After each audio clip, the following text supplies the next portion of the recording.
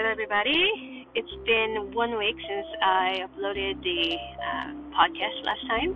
So I'm here with a special guest, Karen Snyder. She's been my friend since I moved to Houston, and she's been an inspiration because she's very active in transmedia and game development scene here in Houston. So I invited her to give a few words of what transmedia is and what she thinks about what it's like to be creative in Houston. Hi.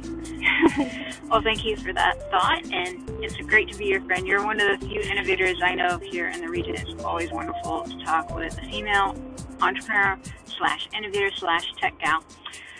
As to what transmedia is, transmedia has been defined in quite a few different ways, but the simplest way to think of it is it's a story told over at least 3 different media platforms, and every one of those media platforms has a new part of the story being added to it, and the audience is usually actively involved in some way.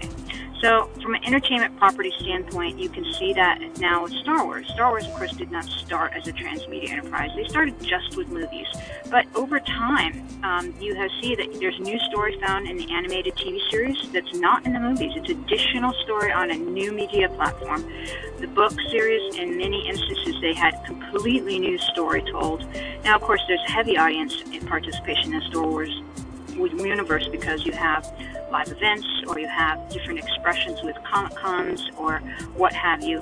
So you see that it has become a transmedia infused property. In fact, they now have a transmedia Bible that officially is used behind the scenes for various productions so everyone remembers, oh, that's where the story officially arcs, or this character's doing that, etc. From a serious use purpose, this is often used in marketing because people now need to tell their stories over more than one platform, and they have to have a way to involve the audience. You don't just push a message anymore at people. They want to participate in the message. So you see that with Tom's Shoes. You saw how they effectively said, hey, audience, be a part of Tom's Shoes story. The shoe purchases are going to assist others around the world, but in that they start expressing their story through various platforms, and you'd have new things that could be done or told in social media that weren't found on the website, and things that were in their TV commercials that had added to the story, or they involved the audience participation that were different than what you saw in their print ads. So again, the thinking behind it was very strategic from the very get-go. How do we express our story? How do we add to the story with new content in various platforms to encourage the audience to go through every potential platform if we can, and how do we involve the audience? Awesome. That was pretty amazing how you define transmedia. One question, and we have about 2 minutes left for the 5-minute podcast. What is it like to teach at University of Houston? I know you have a class there. Could you tell us a little bit more about the class you teach and what the students would expect to learn? Well, at the University of Houston, I teach underneath the College of Technology in what is the digital media department. And the goal there is to have the students become producers and strategists in 6 potential emphases. And underneath the transmedia class, the goal is literally taking a potential marketing or an entertainment property, obviously a small one in this case, and literally creating the campaign and the strategic thinking to, in a sense, create a production bump, which is a strategic plan based on research to your target market, and then create all the assets that go with it. Because as a transmedia producer, not only am I silo trained in certain crafts like graphic design and video production, but I'm also a cross-trained generalist so that I know how to get a large chunk of work done across a bunch of media so that it can be produced with quality and excellence and that story is told well. So then they actually craft their story, whether it's the marketing story or the entertainment story, and then they release it for 2 weeks.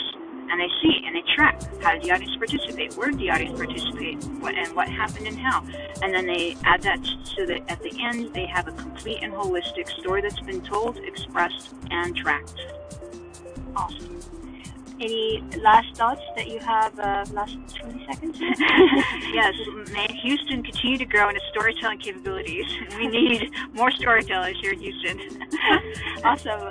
If someone wants to improve on their storytelling, what should they do as an exercise? Well, in general, they're going to want to think more strategically and apply their research in an effective way. Okay. Thank you so much. So could you tell the audience what you do and how awesome it is?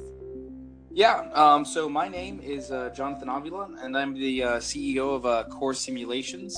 And Core Simulations is a digital healthcare company that utilizes virtual reality to improve patient compliance and lower readmittance rates for physical therapy clinics. Kind of long story short, we gamify these common physical therapy exercises, in addition to adding a data-driven analysis of the what is it called? So the data-driven analysis of the people's movements in order to kind of provide a comprehensive idea of how well they're going through their treatment. Okay, so I want to see if you can elaborate more in a way that the most common users can understand, because there's a lot of healthcare lingos that you've used, and okay, imagine that like you explain this to someone like a 12-year-old who's really excited about the technology in the future.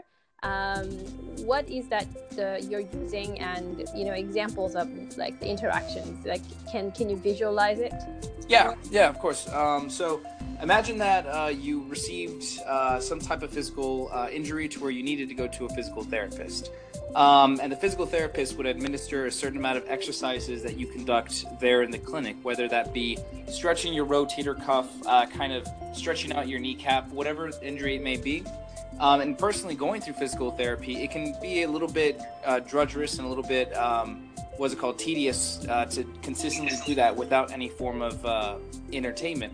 And so what we do is that we utilize this virtual reality, which is technology that can kind of transport you to this different reality where we have kind of measured out the specific ways that physical therapists move with their patients or move their limbs in the therapy, and then we gamify that. So for example, instead of stretching the rotator cuff 50 times like I kind of talked about earlier, I could be fighting off bad guys with a sword or painting somewhere. We have one simulation now that is it's a spell casting simulation, but it really is supposed to be moving the rotator cuff, and we're kind of trying to make therapy fun. But in addition, as you're moving that rotator cuff and as you're going through the exercises, all of the positional data where your controller is, where your headset is, and potentially where any other sensors are, that's all being tracked and then interpreted into these metrics, and kind of like giving you these new ways of visualizing how well you can perform in these and whether or not you're improving from the first days that you got into the therapy office with your therapist. But yeah, and so that's what. Was that a pretty decent visualization? Yeah. So what do you see that, imagine, 2050, where do you see this going, and where, just let's imagine, how the future will be with VR and orthopedics and exercise and everything. Yeah, man, 2050, I hope we get some really, really interesting, whether it be physical therapy or exercise-based machines that do give you that analytics. And if I were to put myself at that year right now, in the exercise therapy space, I'm hoping to see some virtual reality headsets in some gyms, on the bikes. I know there was a recent biking VR simulation that just got, I think, $5.5 million in an investment round. So that's going to be hopefully really exciting in the future. And hopefully, and I mean, 2050, I'm hoping that everyone has in some way a headset that is both virtual reality and augmented reality, this concept of mixed reality. That way you can you can have your exercises in AR, or if you want them in VR a little bit more gamified, you can then choose that. That would be really exciting to see. Just any advances in that technology. It's also especially the tracking, because right now the positional data, we're tracking it with controllers. If there's like this new evolution of tracking in where your hands are, whether it's like inside out tracking or whether it's just like I think it was not leap motion leap, that you can track your hands, something like that would be great. But in 2050, I definitely think that could be a viable reality. Okay, awesome. Thank you so much.